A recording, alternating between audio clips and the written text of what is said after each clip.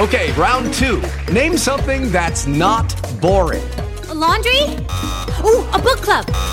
Computer solitaire, huh? Ah, sorry, we were looking for Chumba Casino. That's right, ChumbaCasino.com has over 100 casino-style games. Join today and play for free for your chance to redeem some serious prizes. ChumbaCasino.com. No purchase necessary. Void where prohibited by law. 18 plus. Terms and conditions apply. See website for details. With the Lucky Land Slots, you can get lucky just about anywhere.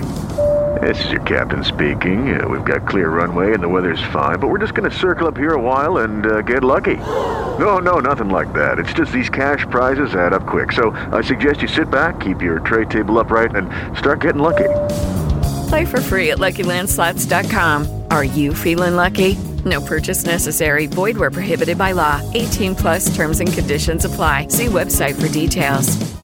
Step into the world of power, loyalty, and luck. I'm gonna make him an offer he can't refuse. With family, cannolis, and spins mean everything. Now, you wanna get mixed up in the family business. Introducing The Godfather at ChumbaCasino.com. Test your luck in the shadowy world of The Godfather slot. Someday, I will call upon you to do a service for me. Play The Godfather, now at ChumbaCasino.com. Welcome to the family. No purchase necessary. VGW Group. Void where prohibited by law. 18 plus. Terms and conditions apply. Okay, round two. Name something that's not boring. A laundry? Ooh, a book club. Computer solitaire, huh? Ah, sorry, we were looking for Chumba Casino. That's right, ChumbaCasino.com has over 100 casino-style games. Join today and play for free for your chance to redeem some serious prizes. ChumbaCasino.com. No purchase necessary. Void where prohibited by law. 18 plus. Terms and conditions apply. See website for details.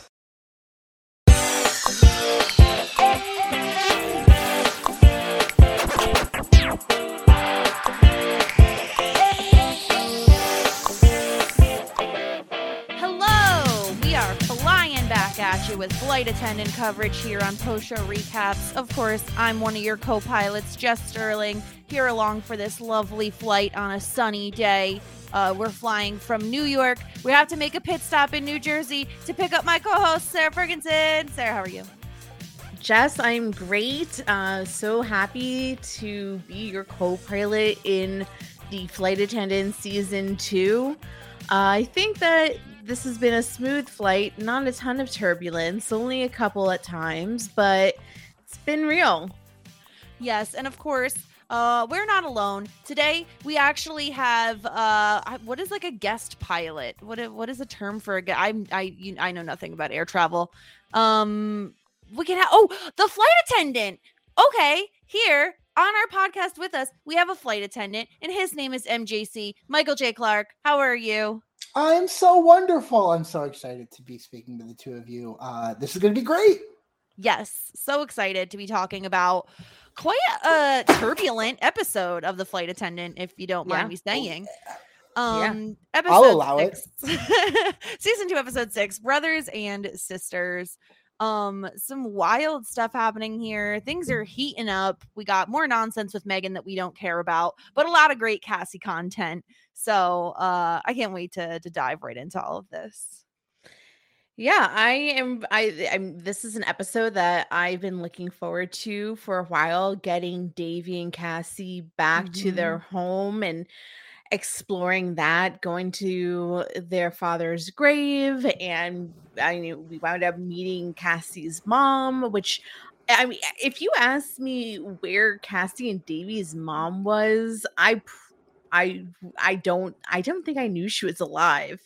Because how much mom content have we gotten? She hasn't mentioned her much as an adult. Like, we knew they had a rocky relationship in her childhood, but definitely not mentioned a ton in season 1, nor season 2 up until now. MJC, what are your hot takes on season 2 thus far? What do you got? What are your thoughts on it? I've been really enjoying it. I think that I really enjoyed season 1. I jammed through that, I thought, pretty quickly. And I think that what season 2 has done is really elevated a lot of the drama where, like, of course, there's like the plot of who's the Cassie lookalike who's going around straight up murdering people. But it's been a lot more content of Cassie battling her inner demons and the issues with Annie and Max. And I just think that season 2 has really been a very good sophomore season. I'm really enjoying the season so far. Yeah, I think a lot of shows struggle with making their second season. I mean, talk about shows I'm covering. Looking at you, The Wilds. Some shows struggle to really figure out their stuff after a great first season. And I feel like The Flight Attendant has really taken the base that season 1 offered them and really just taken flight with it. Like they really have done a great job with this season so far. So let's dive right in. Brothers and sisters, aptly named. We got some great Davy content this episode. I thought you were gonna be like, we got some brothers, we got some sisters. I thought you were just gonna like be very comprehensive about what we have. I was like, yes, we do. That's what we have. So we pick up with Cassie sleeping on the floor next to her couch. Max and Annie get home, and Annie immediately kind of senses what's going on, and she sends Max out for coffee. And Cassie, I think she's judging herself, and therefore she feels like Annie is judging her. And she's just like, I can't look at your face right now. And Annie's like, you're not even looking at my face. You don't even know what my face is doing right now. And Cassie, I think this makes sense. Like her defense mechanism. She's like, get out. I just need you. Like, you should go. Like, you should leave. But Annie refuses. Annie, Sarah, I got to say, Annie, top-notch friend in this episode, A+. Yeah, I think that we've been a little bit confused about who Annie is as a character this season, mostly because Annie herself has been really confused about who Annie is as a person. Yeah. But I think that we got back season 1 Annie in this episode. First and foremost, I love the fact that Annie didn't blow up at her. Because in that moment, that's not what Cassie needed. She needed support and love. We did see Davy have a normal human reaction to a loved one, regressing in their sobriety. But Annie in this moment did not freak out at her. She didn't shame her. She didn't judge her. She was just there and was like, I'm staying.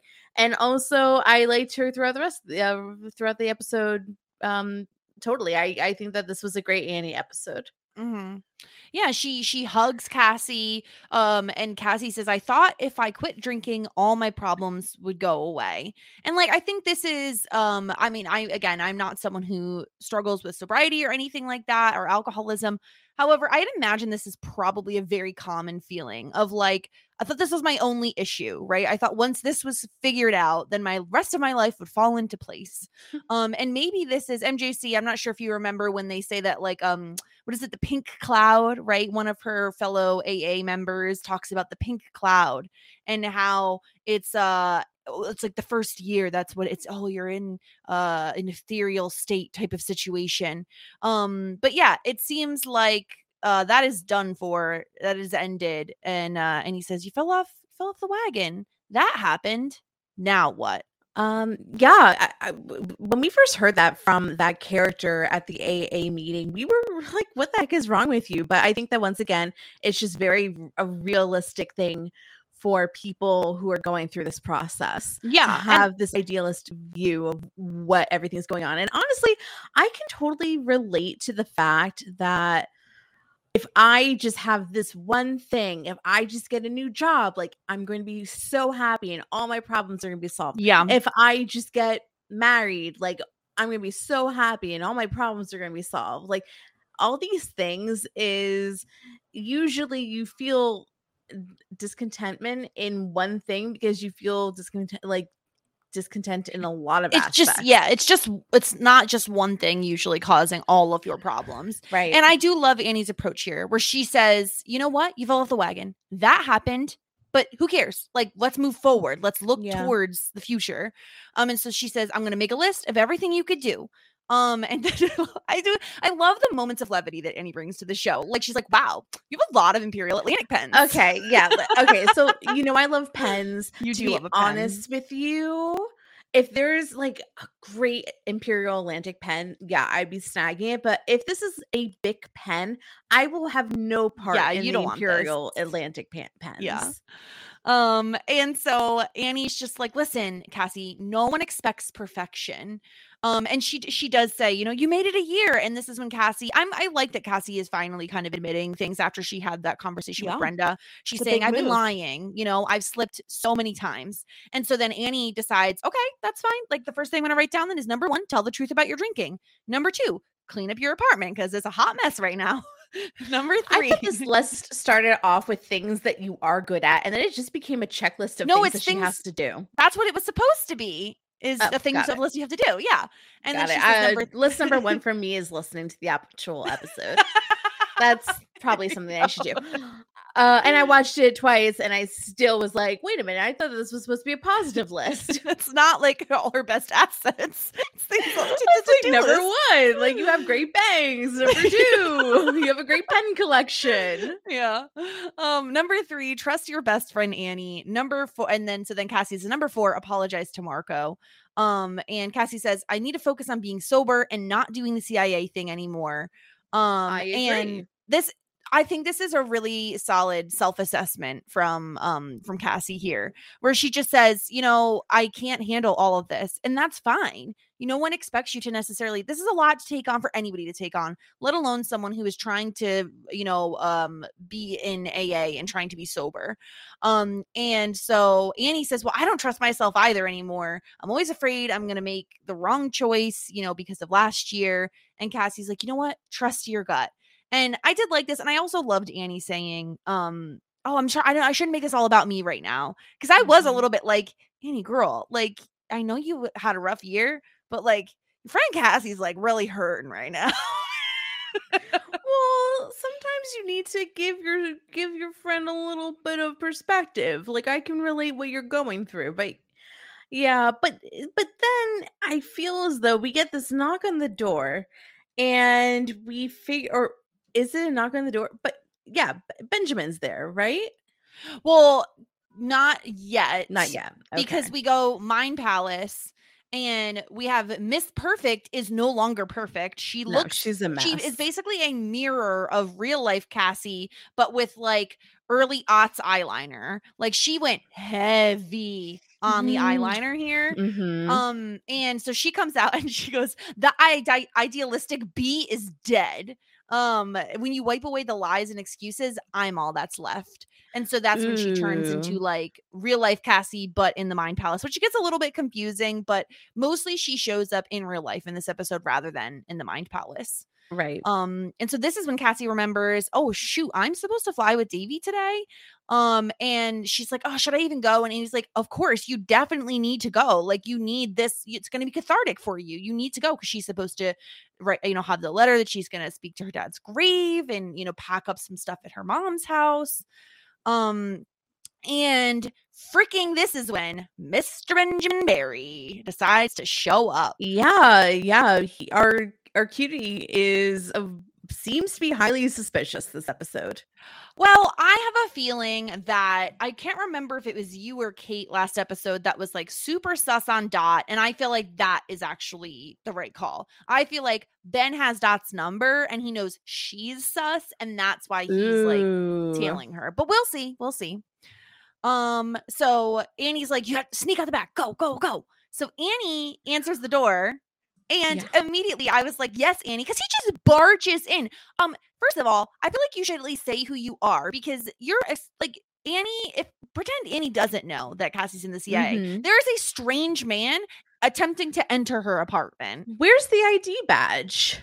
I don't know. They're CIA. Don't they keep a secret? That's like the whole point of the CIA. I know it's a secret, but you can't just allow anybody to enter. I'm pretty sure the CIA has badges. Well, they have badges. I'm just saying they don't like wear them on the outside of their clothes like cops do. I know, but you flip up the little passport like, you've seen holder. Too much TV, so you're like, CIA, let me in. Yeah. It's the same exact thing. CIA, let me in. That is their mantra. Yeah. I mean, I'm not even quite sure, but it's a passport holder with a crest and Yeah. then you have to say CIA. You have to flip it. You have to flip You it have or to you're not flip cool. it, and then you have to Yeah. say CIA, let me in. Let me that's in, yeah. that's how all CIA agents greet Yeah, others. and Annie being the smart one, she's like, do you have any ID? Like, very smart of her, especially considering she just got like held hostage not that long ago, to like confirm who someone is. And so Cassie sneaks out, and as she's sneaking out, she sees the blue-eyed guy who we figure out his name later this episode, finally.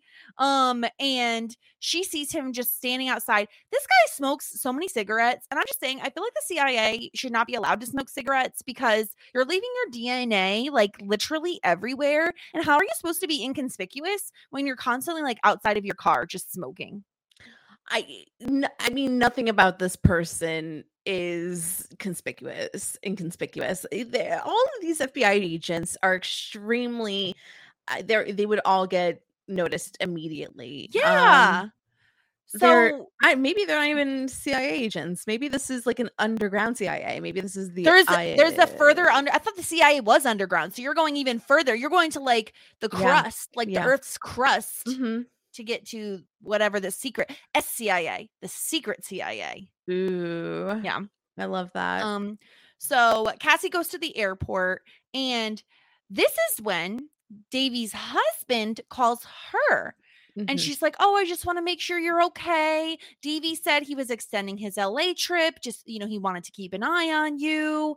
And I'm like, oh, did he now? Yeah, Davy. Davy. That's really suspicious. But I did think it was nice that Cassie communicated with her brother-in-law, because I did wonder that at one point. I was thinking, why is she not communicating with him? You would think that he would congratulate her on a year's sobriety. So it was nice that he reached out and was just like, just want to see if like you're okay. Yeah. But of course, I was like, Davy, what are you up to? Shenanigans. And then we're on the plane, and Davy is doing what we all probably do now when we get on planes, which is just wipe them down with Clorox wipes. He's just wiping. I do want to give the people some major props who were always wiping down the seats with Clorox wipes. You were ahead of the times. Yeah. And I just want to say, like, I appreciate you. And now we all should wipe our seats. We should. Clorox. We definitely should be. And so Cassie does make note that she will only go to their mom's if her mom is not there. And I'm like, okay, we obviously know her mom's going to be there because we already were spoiled in the previews to begin with, but like also this drop right here. And so especially because Davy replies with, well, would it be so bad if you sat and talked? And she's like, Davy, I'm sorry, but you can't fix everything. And like, we get big vibes of like, Davy is someone who is focusing on someone else's problems, like, and kind of ignoring his own. And I get the feeling that he's kind of always been this way. He's always been like a fixer. Well, he had to necessarily ask for help. He had to in that family because his dad was not. His younger sister was already volatile. His dad was a drunk who passed away young. And his mom seemed to be going through her own stuff. So in a way, Davy had to be the stable one. And I'm sure he was probably responsible for some dinners. We know that he was responsible a little bit for taking care of Cassie before he was like, I'm done with this. I can't stay here. And he decided to leave. Yeah, I think a lot of it is just that like he got used to being the fixer, and so now he's just like still trying to be a fixer, but like if people don't want your help, they don't want your help.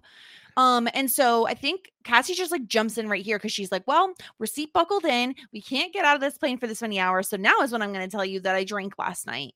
And he like, it's so evident that he's so disappointed. First of all, I love these characters' chemistry together. I feel like they vibe very well. Like it's so believable that they're related. And you could just see like how invested he is in Cassie's sobriety. But too much so I feel. And the reason why I feel that way is because it's almost like if she's sober, then everything is going to be okay for him as well. And he has faith and their family life is going to get fixed. And it's almost like he's putting a lot of pressure on her um Yeah. to hold it together when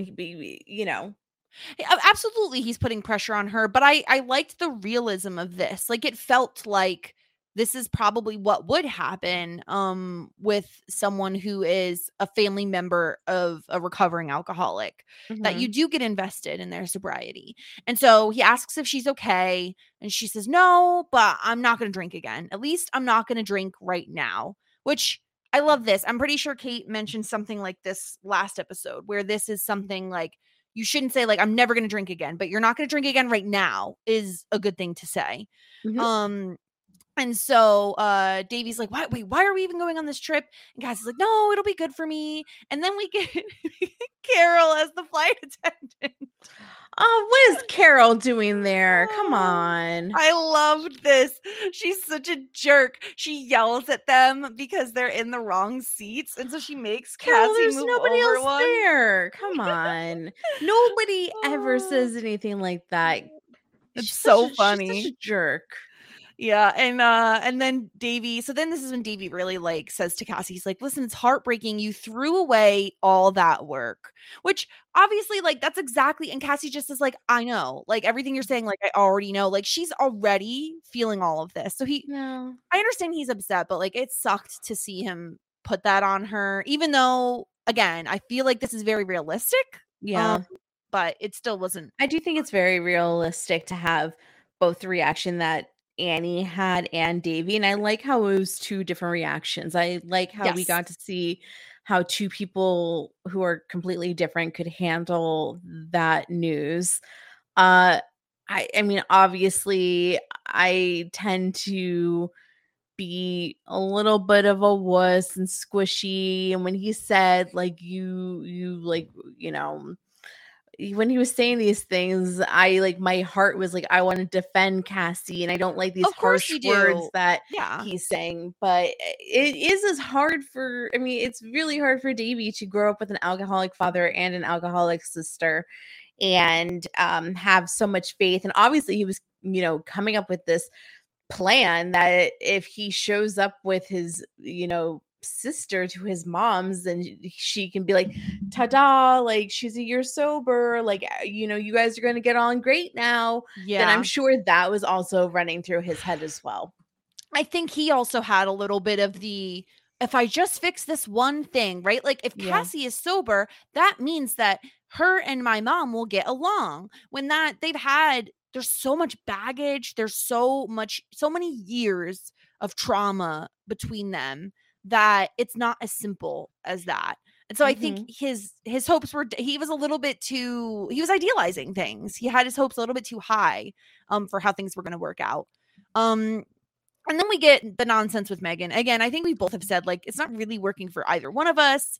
So she shows up at Eli, her son's job. She's wearing this, again, very Carmen Sandiego. Megan loves a hat. She loves a wide brim hat.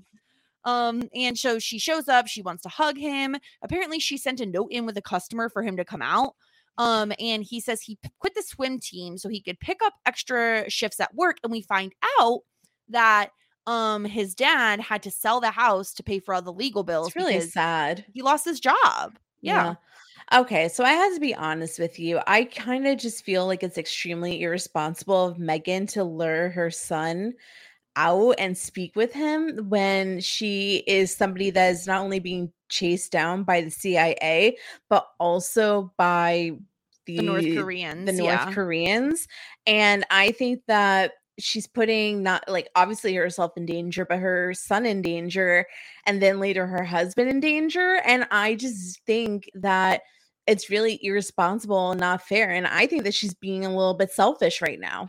I 100% agree with you. I think if she had this all resolved, that's one thing. It's not resolved. And so you're making your family a target, and she's doing it selfishly. The reason she's seeing them is because she misses them, not because she needs to like give them money or, it's purely selfish reasons.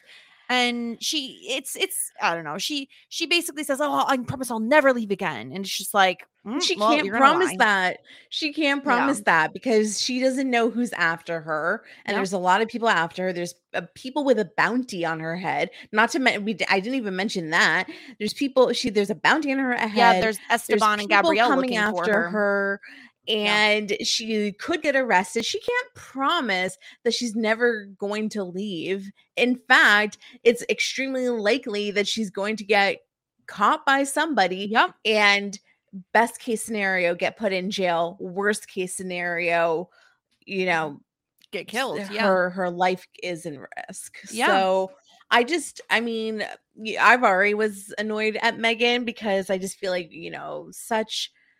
it's such interesting television to see what Cassie and Davy are going into, and then we get pulled away. And I don't need to get pulled into Megan's stuff. Yeah, I'm not loving it. It's not, once again, it's not working for me. I think that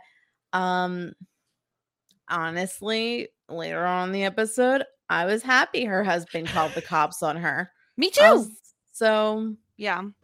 But back to the good stuff. Back to Davy and Cassie. They're at their father's grave. And of course, Cassie's back in the Mind Palace. Miss Perfect, like I called her Miss Perfect gone wrong, because that's kind of what it feels like. And so she rips up the letter and like throws it into the air, and it kind of like flutters down like almost like snowflakes or like ashes, And then the Easy Does It bear, like a massive version, is bartending. And so Miss Perfect like whispers in her ear, like, "Oh, while you're here, you might as well dig a hole for yourself." And then I'm gonna read the letter that Cassie wrote for her father, because I really, first of all, anybody who thought that Kaylee Cuoco was only that cute blonde girl from Big Bang Theory, show them this freaking scene, because Kaylee Cuoco killed it. She absolutely nailed this scene. Like the raw emotion, you know what I mean? Like she just So her letter says, "Dad, you taught me how to make eggs and how to start a campfire and how to hunt. You were fun and funny. You were my best friend in the whole world. You were also an alcoholic.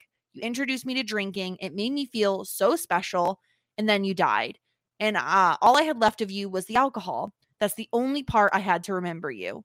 So here I am as an adult, an alcoholic adult, reading a letter in an effing graveyard. Your little girl turned out just like you, and I hate that. I hate it. You kept going back to drinking, and so I do too, and it makes me hate myself. I forgive you for hurting me. I forgive you for hurting Davy, and I forgive you for hurting Mom. I love you, but I will not be you. I will not be you. Goodbye." Yeah. I think it was a really powerful letter. So my dad passed away when I was 19. I was told once that I should write a letter to him.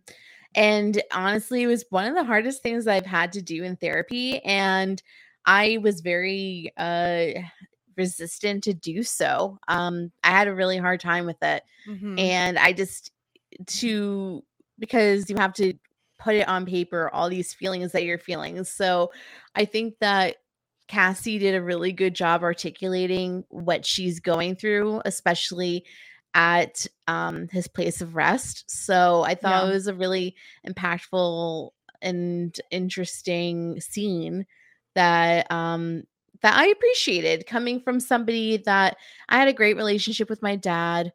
I don't have the same thing in common that she did, but I have had to write a letter to my father after he passed before, and it's just like not an easy endeavor.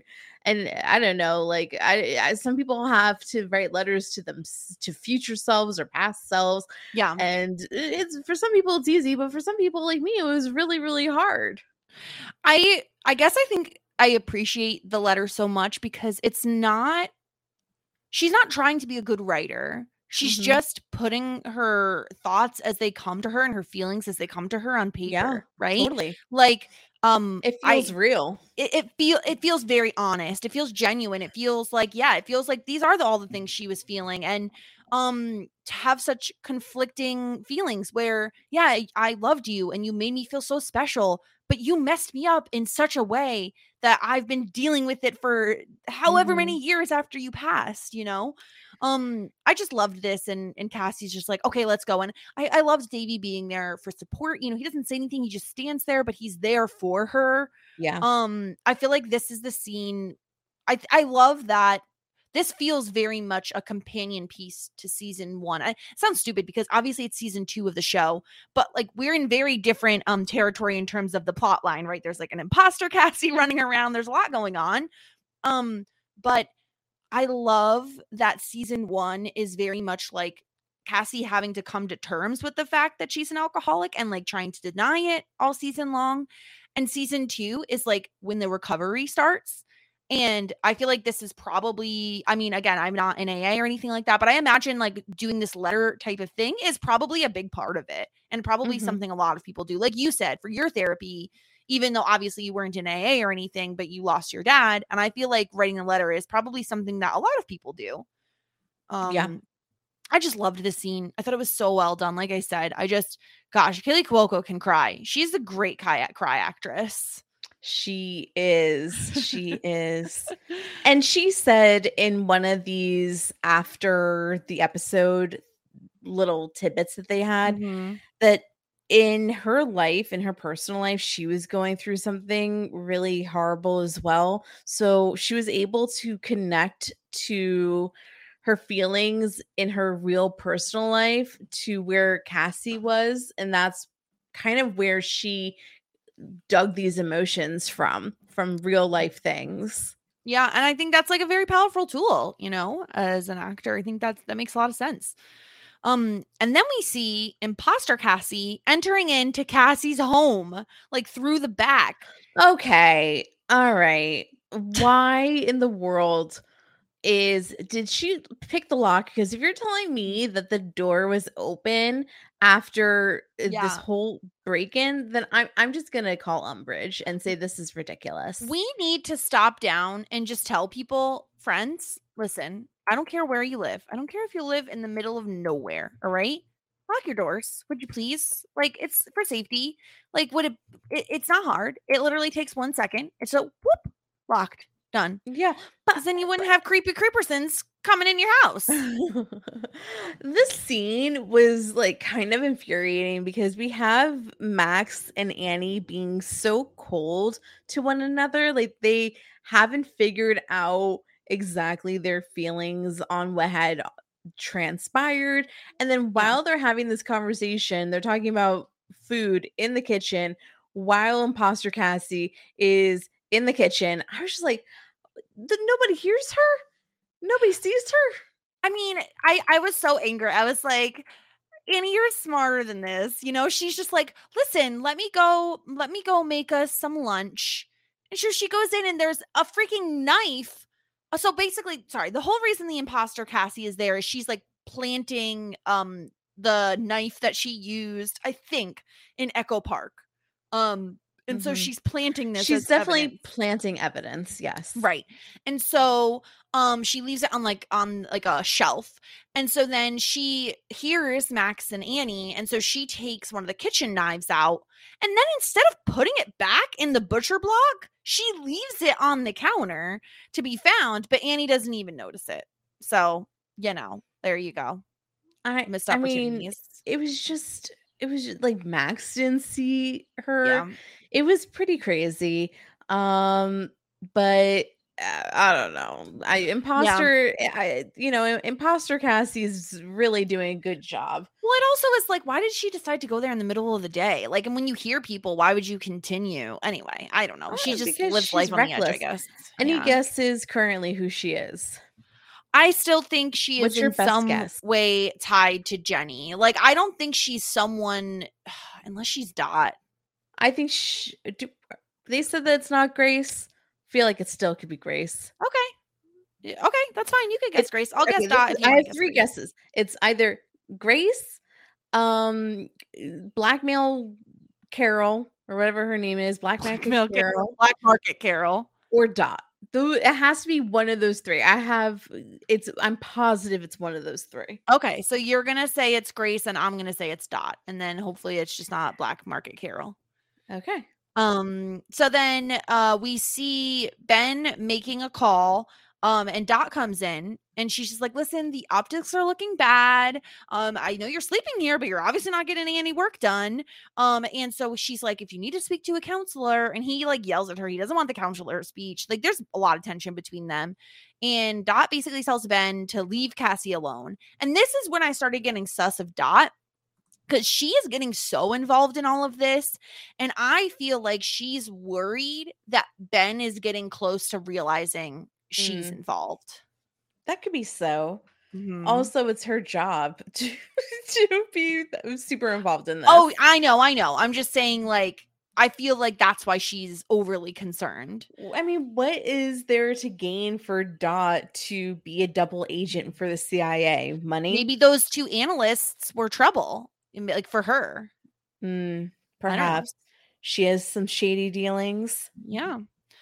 And so then we see Shane is dropping off Justin at the airport, and they're in a little bit of an argument. Justin isn't upset that Shane didn't tell him about the CIA stuff. He's just upset because he doesn't want Shane to die. And that's valid. It is. And so, Shane says, I love you, and so he leaves, he goes in the airport. Then Ben calls Shane. And he's like, oh, you're the one who recommended Cassie for like the human asset program, right? Civilian asset. And he's like, you know what? Cassie's my favorite person right now. And this is when Ben asks, is she involved in a radical political group? What? That was like a crazy question. It was like, definitely not. He's looking at her psych evaluation, which we know says some wild stuff. So it's like it's possible he's looking at the one that was faked or like altered. Yeah. Yeah. And so I love Shane just like pretty much just blowing him off. Yeah, I don't have time for these ridiculous questions. That is definitely, I don't know, not like, it's not Cassie. Cassie's a lot of things, but she's not anything of what you're talking about right now. Yeah. This was very funny. I just love Shane being like, I don't have time for you. And so Ben seems frustrated. He gets up and leaves his office. Meanwhile, Annie apparently prepped an epic meal that's not lunch and it's not dinner. And so maybe it's supper. Did you know what this was? It kind of looked like a mix of like chili and shepherd's pie. Annie is a talented chef. It kind of looks... Okay, well, I gotta be honest. It looks like a bunch of mush. That's why I was saying it looks kind of like shepherd's pie and chili. To me, it looks like a lot of mozzarella cheese, like fresh mozzarella cheese, in like a balsamic red pepper mix. Maybe some eggplant. I don't know. Yeah. She used a lot of dishes, to be honest. I just feel like if you're gonna make lunch, like you can go easy. You can make a salad, you can make a sandwich. Well, like, the point was that she wanted to cook him a good meal. But she doesn't know how to cook. Well, she also made a very nice salad that's sitting on the back of the sink. So why didn't she just have salad? Anyway. Because she's promised Max a nice full meal. So Max is like, this isn't good. He's been looking over the Diaz's laptop to try to get information. And before he found like a bunch of different identities, like they're all over the place. And so he says they were sending info to the Koreans, including Cassie's trip that she's on right now to her mom's house. Right. And so then we go back to Cassie and Davy, and Davy seems to be hesitating outside the mom's house. He's like, oh, don't you want a root beer float? And it's very... I just don't... Davy knew how this was going to go down. I'm sure he was not feeling secure and confident in this plan anymore. I couldn't believe that she didn't know that they were coming. I believed it because I figure if Cassie didn't know, then neither did the mom, because neither one of them would have agreed to this. Yeah. But she answers and she's pissed off that Davy did not give her a heads up either, because Davy planned this whole thing. Which, Davy, like, you get so annoyed when Cassie lies to you and then you lie to Cassie. Like, it's a bit hypocritical. That's very true. Yeah. All right. Well, let's take a quick layover. We'll go on a quick ad break and we'll be right back. With the Lucky Land Slots, you can get lucky just about anywhere. This is your captain speaking. We've got clear runway and the weather's fine, but we're just going to circle up here a while and get lucky. No, nothing like that. It's just these cash prizes add up quick. So I suggest you sit back, keep your tray table upright, and start getting lucky. Play for free at LuckyLandSlots.com. Are you feeling lucky? No purchase necessary. Void where prohibited by law. 18+ terms and conditions apply. See website for details. Okay, round 2. Name something that's not boring. A laundry? Ooh, a book club. Computer solitaire, huh? Ah, sorry, we were looking for Chumba Casino. That's right, ChumbaCasino.com has over 100 casino-style games. Join today and play for free for your chance to redeem some serious prizes. ChumbaCasino.com. No purchase necessary. Void where prohibited by law. 18+ terms and conditions apply. See website for details. Hello, it is Ryan, and we could all use an extra bright spot in our day, couldn't we? Just to make up for things like sitting in traffic, doing the dishes, counting your steps, all the mundane stuff. That is why I'm such a big fan of Chumba Casino. Chumba Casino has all your favorite social casino-style games that you can play for free anytime, anywhere with daily bonuses. That should brighten your day a little. Actually, a lot. So sign up now at ChumbaCasino.com. That's ChumbaCasino.com. No purchase necessary. VGW Group. Void where prohibited by law. See terms and conditions. 18+.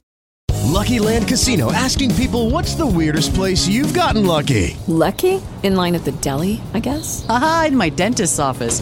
More than once, actually. Do I have to say? Yes, you do. In the car before my kids' PTA meeting. Really? Yes. Excuse me, what's the weirdest place you've gotten lucky? I never win and tell. Well, there you have it. You can get lucky anywhere, playing at LuckyLandSlots.com. Play for free right now. Are you feeling lucky? No purchase necessary. Void where prohibited by law. 18+. Terms and conditions apply. See website for details. All right, we are back. Cassie, whenever she sees Annie calling, she just needs to pick up. Also, why isn't Annie texting her? I was going to say phone records, but also they have proof that you call somebody, so that's probably not a good reason. It doesn't make sense, especially because no one ever answers calls anymore. And so she leaves her a voicemail and she's like, go somewhere safe, leave your mom's house right now, and then call me. And I immediately was like, text her all that information too, so she could see it if she's like doing something else. Yeah, but what happens once again, I'm sure if people were tracking her phone and they got like tapped into her text messages. Well, can't they tap into her voicemails too? Well, that's what I was gonna say. Yeah. Yeah. And so then we find out Cassie's mom had a break-in, which of course we're immediately like, something's up with that. Like, it wasn't just a random break-in. Definitely not. Because they didn't take anything. She's like, oh, they just made a big mess. Gosh. Yeah. It's there is no coincidence that she had a break-in recently. Yeah. Yep. So she's like, and so I love that this is the moment that Davy's like, oh, you guys can totally bond over this, right? Like, Cassie had a break-in too. That's not something to bond over. Well, and I also really love that Cassie's like, oh yeah, I'm really good friends with that person now. Like, that's a normal thing to say. Yeah. Mother-daughter relationships can often be very, very challenging. And this was a little hard to watch at times. There is years and years of resentment built up between the two of them. Oh my gosh, yeah. It gets increasingly more uncomfortable, especially because, it was a surprise for both of them to be there. And I don't know, Davy's trying, but things like really, really come to a head quickly. Yeah. very quickly, because her mom makes a very like snide comment about one of Cassie's friends who would steal from her. And so Cassie is really pissed at Davy. And her mom is just like, yeah, I don't trust you. I don't have the emotional space for her right now. And so she like ended up burning her like sweet potato fries. Oh And yeah, that then really sent her over the edge. Just order from oh the my local God. diner. And now the sweet potato fries. What else could go wrong? I didn't feel a ton of sympathy for the sweet potato fries. No, me neither. And so then Cassie's comes in the kitchen because she's like, "Hi, I'm here. I can hear you. I'm not gonna like listen to you trash me out there." And so she's like, she apologizes. She says, "I'm sorry. I was like a crappy daughter. I was a dysfunctional teenage alcoholic. I'm the one who stole from your purse." And her mom's like, "Yeah, of course I knew that." She's like, "Oh." And she's like, "I'm taking responsibility for my actions. I apologize for being a sad, angry kid." And then her mom, instead of like, I don't know, I feel like it just sucked because her mom didn't say, "Well, thank you for apologizing." She didn't say any of that. She was just like, "Oh, is that it?" Because Jess, I guarantee you they've had this conversation a zillion times before. Really? Cassie has apologized? Because I feel like she probably No, hasn't. I think that she's apologized plenty of times for being a quote unquote crappy kid and all this stuff from yesteryear. But I don't think Cassie, and she didn't in this moment, has admitted to the harm that she's caused as an adult. So I think that Cassie does apologize, but she's not apologizing about the right things. She's not understanding how she's hurt her family as an adult. And that's where her mom's coming from. And it does stink because Cassie is trying, and she's in this spot where she's trying to repent to Davy and to Annie and to herself and all these things. Yeah. She already feels like shit. So how can you give somebody your all when you already feel like crap about yourself? But she doesn't she's not learning her mom's side of what she went through. This is not going to be a sorry within 10 minutes of a conversation to repair this relationship. This is in the shambles. And I think that, I once again, like, I can relate to having a relationship with your mom that could be like really freaking volatile, and a lot of times the other person isn't receptive and they don't get it. Yeah. I've been told, like, why are you mad at stuff that I did a million years ago? I'm totally different. It's like, bitch, no, you're not. You're not different. You're pretty much the same. But you made the same mistakes that you did when I was a kid and as you do now. Yeah. So it's just such a complicated relationship, this mother-daughter relationship. This whole family's dynamics, gosh, like, oftentimes I feel like it's a little bit of a mirror to an extent. Yeah, it was. Oh, we didn't say Sharon Stone is who is playing her mother. Phenomenal job. Yeah. And amazing moment. Like, amazing scene. Like, it's very tense. I'm sure for many people it is very, like you were saying, is very relatable. And so her mom says, like, "Oh, well, if that's all you're going to say, you're not addressing the issue at all." She's like, "It doesn't matter what you did when you were a kid. Obviously, your dad had died. Like, you went through some crap, but you were an adult and you did a whole mess of other stuff." She says, "I went to visit you in the city. You completely forgot about me. You were drunk and you nearly burned down my house. Then you got a DUI after your father died in a car drinking." And she's like, "Listen, you just don't want to remember and you don't want to hear about it. You're just like your father. Do you think an apology is going to wax it all away?" And like, I feel like Cassie, after just having come back from from the cemetery, after just having said to her father's grave, "I won't be like you. I'm not going to be like you," to have her mom say, "You're just like your father," gosh, that must sting so hard, you know? Yeah. But also, it's like, but her mom has continuously year after year put faith in her daughter, Oh, yeah. only to be shown up that she's not a reliable and responsible person. And it's like her mom had to put space between them because Cassie's a toxic person. Oh, 100%. Like, I But mean, yeah, there's also I sympathize with Cassie because I was like the crappy daughter as well that made bad decisions that due to various things, partially my father's death and that it compromised my relationship with my mom at times. So I can I can understand where the mom's coming from, but I relate to Cassie wholeheartedly.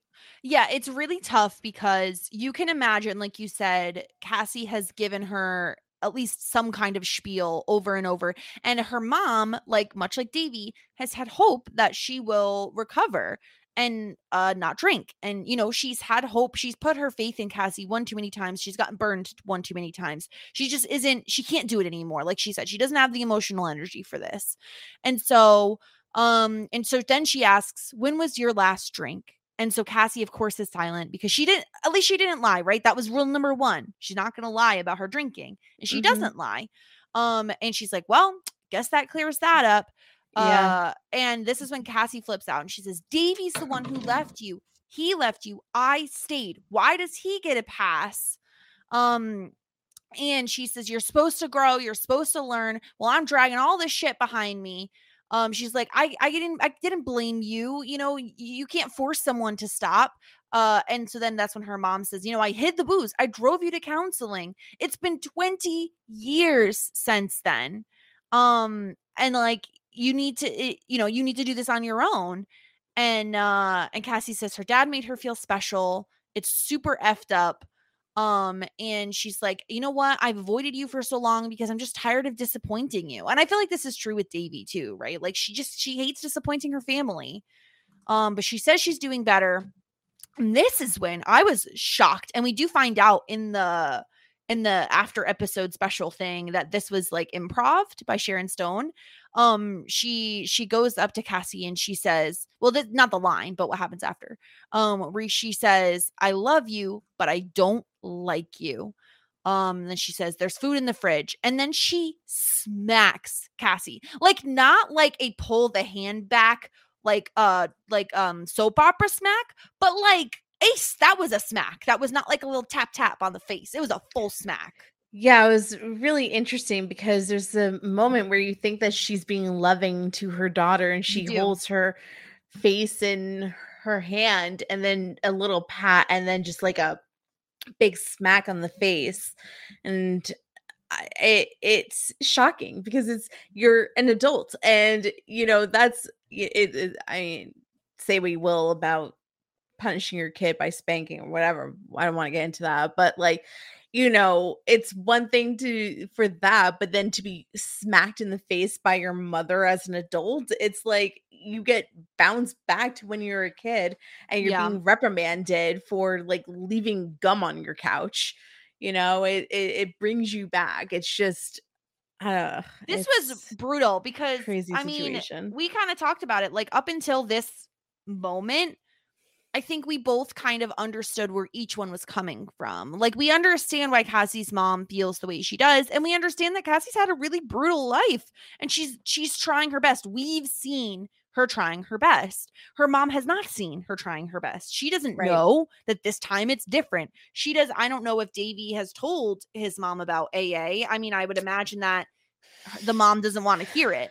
But I feel like for me, the moment she smacked Cassie, I was just like, oh, no. Like, that's not okay. Like, you can't just smack somebody like that. Physical violence is never the answer to begin with. But like, in a moment of true vulnerability from Cassie, it was just really, really hard to watch her mom then do that. Yeah. But it was raw and real. And I like that it was improv because we get genuinely surprised reaction from Kaylee Cuoco. Another powerful moment. The show does a really great job of moments like these. Absolutely. Yeah, it definitely felt very real.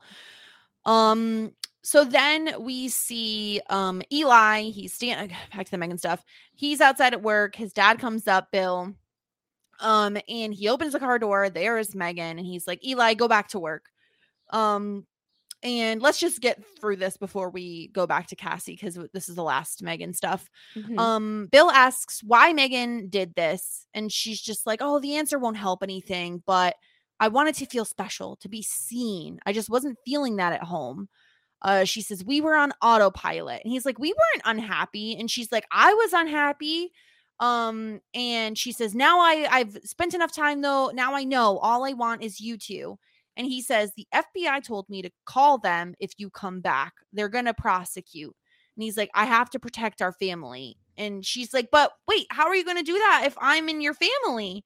And he's like, I love you. If we could start all over again, I would. But we can't. People can't start all over again. And so they kiss, and she's begging him not to call. And he gets out of the car, and we do see him like pull out a business card and start calling. Yeah, I'm 100% on Bill's side here. He has to protect himself and his son. Yep. And Megan, you ditched them a year ago. You ditched them.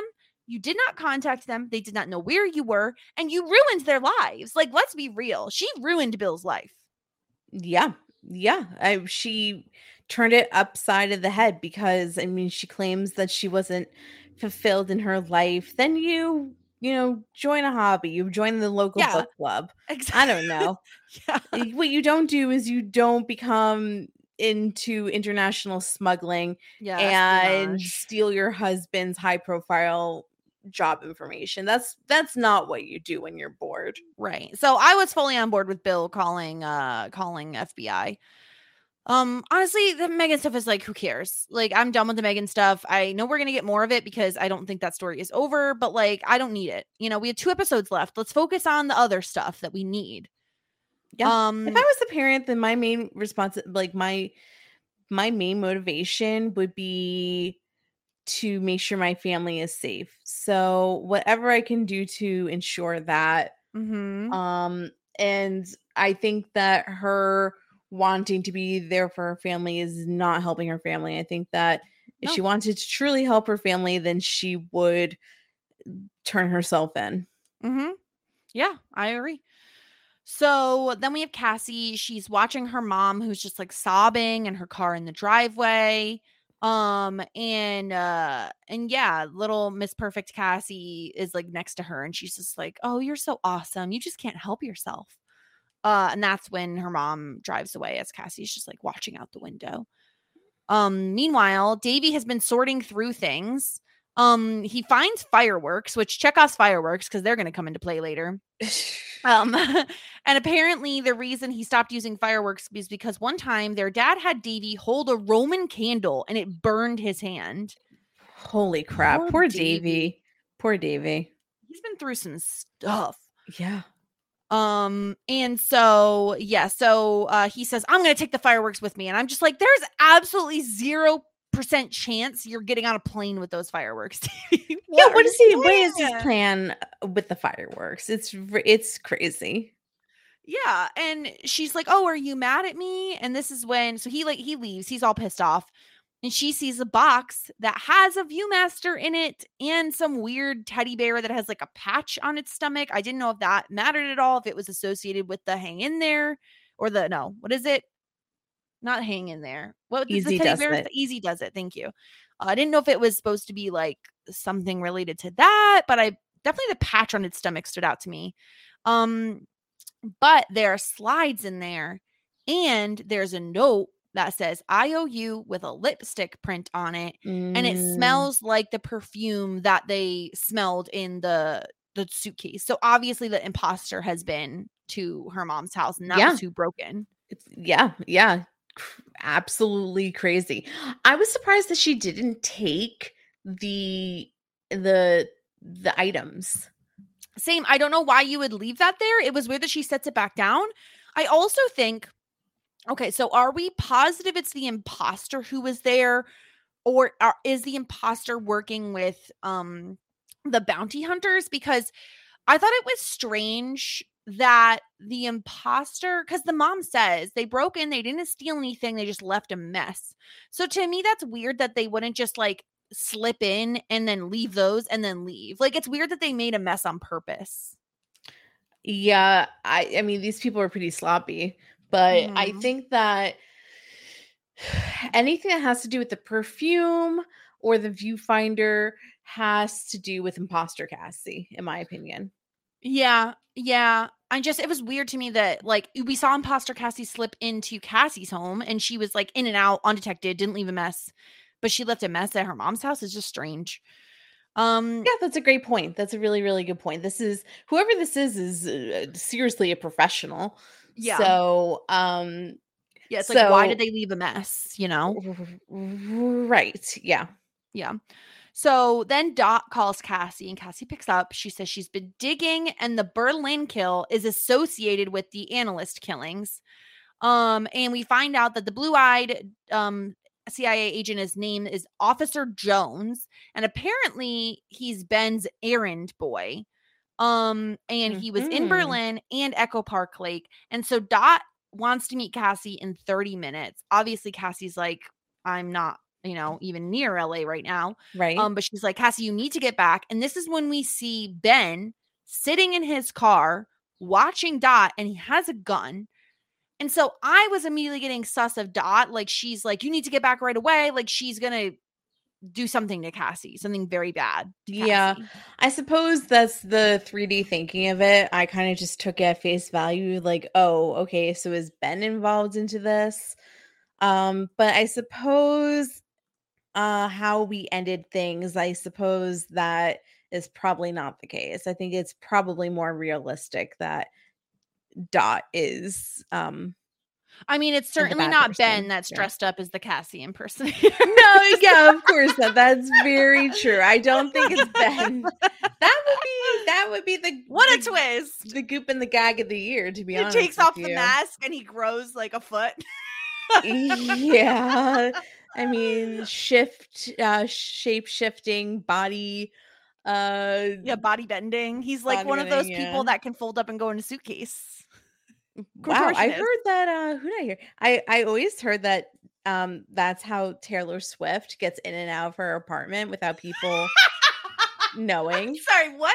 She's a contortionist and she goes in her suitcases? Yeah. Rumor has it she goes into suitcases so that she can go in and out of her homes without the paparazzi watching. That's hilarious. And taking pictures and like people asking. Amazing.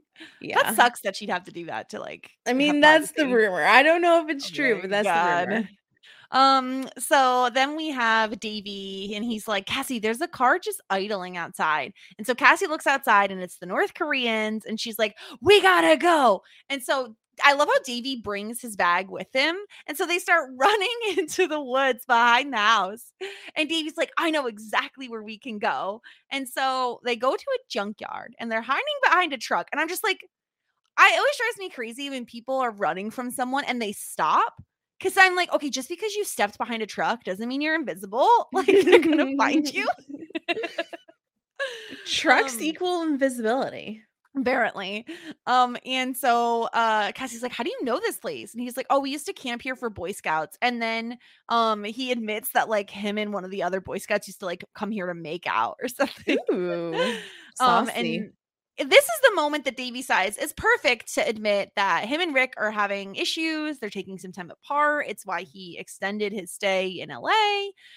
He says, and I don't even know if this was information we knew. I mean, we've seen how organized Davey is, but like organization and OCD are two totally different things. I believe that I don't think we've ever heard that he has OCD before. Yeah, I can't recall a time where he's mentioned it prior to this. Yeah. So this is new information. And he says that it's getting worse. He snapped at one of his daughters when she spilled orange juice. And so he decided, he needed some breathing room, which that's fair. Like that sucks. That's what's going on. Yeah, that makes me sad that something like OCD is affecting their marriage. So yeah, exactly. It's rough. And I mean, I imagine he's been in therapy for other things anyway, but so they're waiting in the junkyard and the North Koreans come in and they're just like, we want to talk about Megan. And so Davey's idea is he's going to light this firework and he's going to put it in the gas can the gas tank of the truck. And if there's any gas in there, it's going to explode. And so he lights it. He holds it for like a long ass time. Let me tell you, I would not be holding onto that thing at all. I would just be like, nope, boom. No, right in. no. Yeah. In and out. And I feel like they needed to, like, I want to say that when they did the storyboard, or like when they had a whiteboard, right? Yeah. Up for season 2 of The Flight Attendant, they were like, car explosion. Yeah, we already had one. That's what I'm we saying. need another one. Then they were like, after the first one, they're like, oh no. That was so cool. We need a second one. Yes. Yeah. Big budget. I was just going to say, they had a budget increase for 2 car explosions, because we saw in the after the episode thing, like, that was all CGI. Like, that's an expensive thing to do. Yeah. We're increasing our budget here at The Flight Attendant. They now are able to fly everybody out first class. So it explodes when they run. And then this was very jarring for me, Sarah. I don't know if you felt the same, but like when we're suddenly just on the plane with Davy and Cassie, I was like, whoa. I thought it was a weird one. I was like, oh, okay. So I guess like they made it back okay. Yeah, it was very strange that it was just like, oh, okay, I guess they ran away and that was it. All right. Like, I just felt like there was a missing scene. Yes, it honestly felt like they really wanted another car explosion. They're like, how can we do this? Okay, let's just put in the car explosion. Just sneak in the car explosion. Yeah, that's honestly what it felt like. Maybe. But anyway, so they make it back onto the plane, and Davy is just like, wow, my problems back home don't seem so bad now. He's like, I think I'm gonna go back home after we land. You think, Davy? Yeah, I was happy to go home. It's time for you to go home. Come on, get back to your kids, dude. Seriously. And so Cassie's like, I'll feel better once we're home. And so she's looking through the viewfinder photos again, and he asks about the boat registration numbers.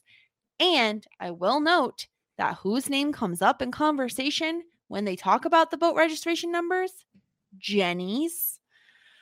So it's because when he went whale watching with Jenny, he got tired of listening to her talk about her boyfriend, her ex-boyfriend. So he went to go talk to like the boat crew, and that's what the boat registration numbers look like. So fascinating. Mm-hmm. Our wonderful listeners sent us some really interesting theories in the last week that I think that people are on the nose.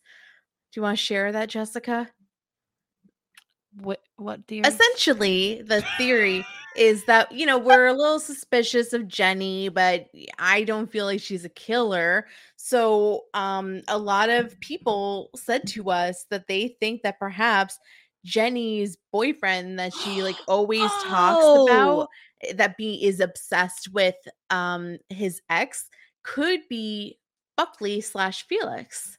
Yes. So sorry. I forgot about that. We got added on Twitter with that theory. I absolutely love that theory. We have not heard, what is it? Hide nor tail. I don't know what the words are.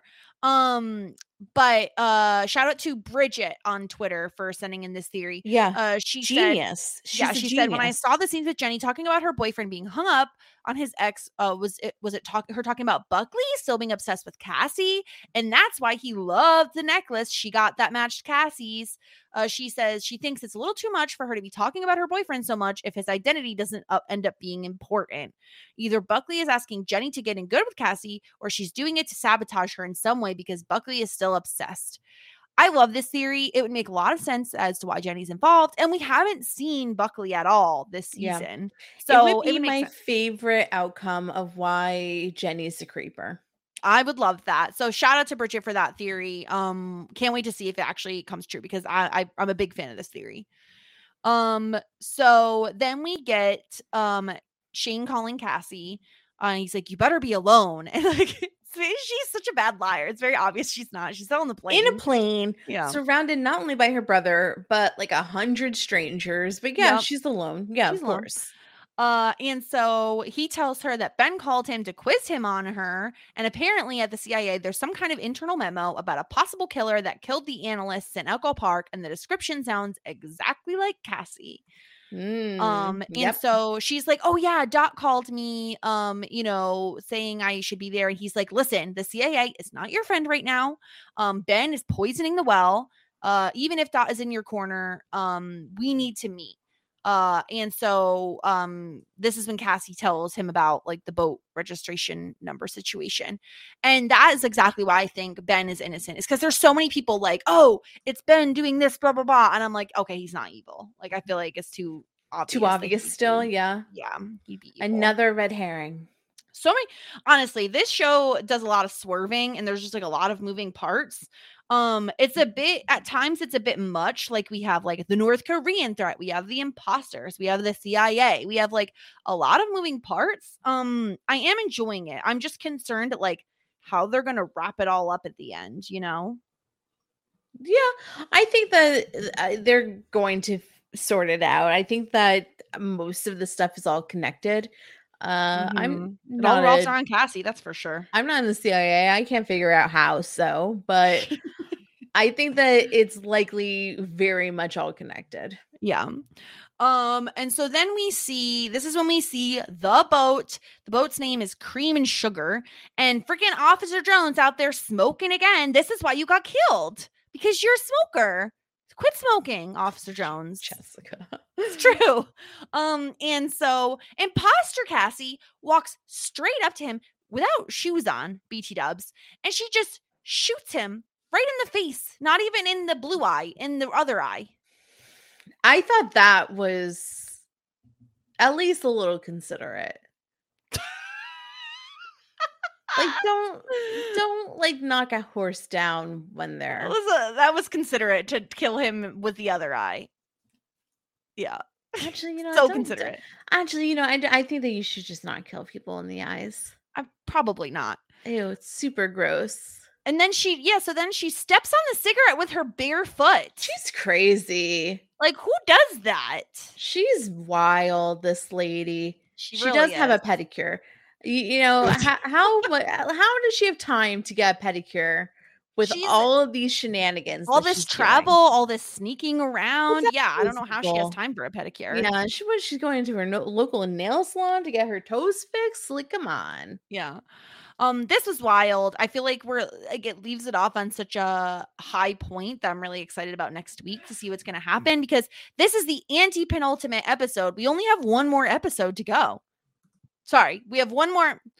This is the anti-penultimate. We have the penultimate and we have the finale. So we have 2 more episodes. Crazy. Great season. I'm really enjoying it. I'm so happy that I got to cover it with you, Jess. Yeah, thank you for the listeners for sticking with us for these episodes. It's been a lot of fun.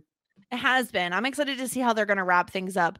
Very obviously, the intro of the podcast, we had MJC here. We had a lot of technical issues, so unfortunately, we lost him very early on in the podcast. So yeah, I promise we weren't ignoring his opinions. Can you imagine if he was just sitting here as an audience member the entire time? Actually, MJC, what do you think of this episode? Oh my God, Sarah and Jess, you're so talented and smart. Wow, MJC, thank you so much. Very generous. So generous and kind. We love MJC and we hope that we can get him on for something in the future. So definitely at him at MJC season, SZN. Yeah, on Twitter. Yeah, catch him there. He's great. Yeah. Of course, you can always find us over at Shit 90s Shows Taught Me, talking all kinds of 90s content. We just wrapped up season 5 of Boy Meets World. We're in the middle of season 4 of Dawson's Creek. And of course, we always put out bonus content every month as well. So that's at Shit 90s Pod on Twitter and Instagram. And of course, you could find Sarah at Sarah Ferguson on Twitter, me at the Jess Sterling. And I'm also covering the Wilds here on Post Show Recaps, finishing up season 2, binge show recaps, just day after day after day of the Wilds. So go check out that content as well, of course. We appreciate you all for listening. We will be back next week with the penultimate episode of the flight attendant. We're going to come in for a landing now. So thank you all for listening. Have a good one, everybody. Bye.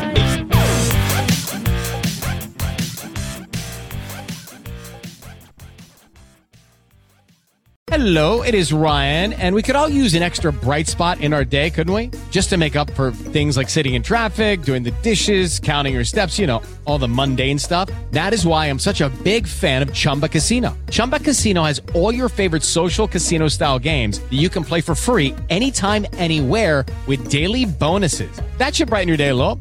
Actually, a lot. So sign up now at ChumbaCasino.com. That's ChumbaCasino.com. No purchase necessary. VGW Group. Void where prohibited by law. See terms and conditions. 18+. Step into the world of power, loyalty, and luck. I'm gonna make him an offer he can't refuse. With family, cannolis, and spins mean everything. Now, you wanna get mixed up in the family business. Introducing The Godfather at ChumbaCasino.com. Test your luck in the shadowy world of The Godfather slot. Someday, I will call upon you to do a service for me. Play The Godfather now at ChumbaCasino.com. Welcome to the family. No purchase necessary. VGW Group. Void where prohibited by law. 18+. Terms and conditions apply.